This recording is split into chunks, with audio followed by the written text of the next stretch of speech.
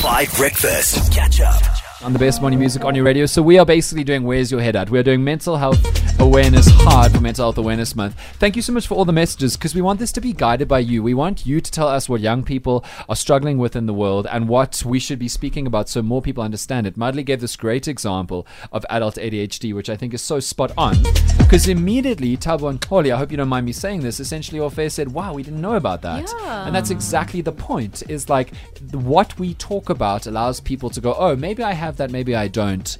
And even if you don't have that, just thinking about it is important. And something that I was also thinking about is, you know, when people say like, how are you? And usually you say I'm fine if you're not feeling sick or tired. You should also not necessarily, you don't have to come in and say, yo, I'm feeling really depressed today, but like you should factor into your day-to-day how you're feeling in response to what you do with your day, because it affects you. And sometimes it's habitat, sometimes it's chemical imbalances, and all these things work together. And the brain is the most complicated part of the human body. It's the only part of the human body that scientists have not been able to fully figure out how it works. And the brain is where your mental health gets affected. And so we should be gentler with ourselves with the way that mental health happens. Thank you so much for all your messages. We're taking all of them about what we should cover. Hi Dan and team, it's Yaksha from Durban. Another one would be anxiety, as I suffer with a lot of anxiety attacks. People suffer with a lot of social anxiety. In fact, that's most of the messages on the WhatsApp line.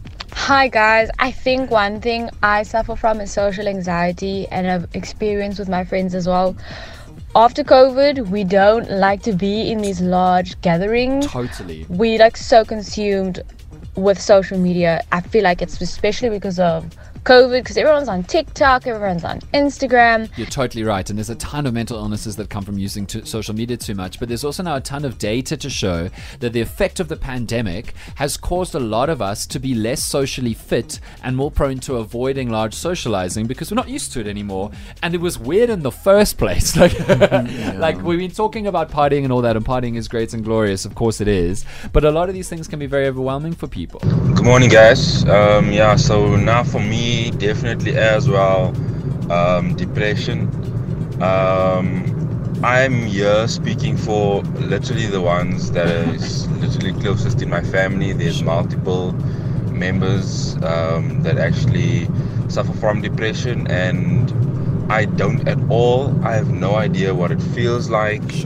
I always used to think to myself, man, it's not so bad, get over it, you know.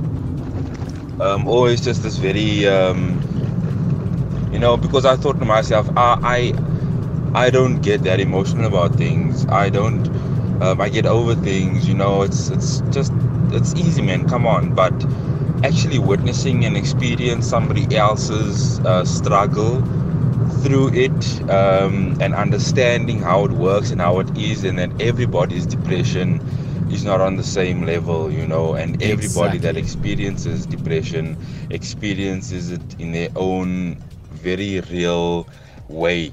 Totally. And that's the other thing, is like, even if you're not suffering a particular mental illness that we're going to talk about, knowing about it helps you to be a better ally and supporter of somebody else who's going through that kind of thing. So that's what we're going to do. For the rest of the month, we're going to do one mental illness a week. We're going to try and get as many voice notes as possible, and many Vox Pop messages from people out there in the world, particularly young people, because I think that there's plenty of time to talk about all kinds of different mental illnesses, but I want to focus on what the Five Nation could be feeling. And we're going to do that in ways that are useful. We're going to get experts on to tell you practical steps about how you can help yourself, make yourself feel less alone, and understand yourself a little bit better.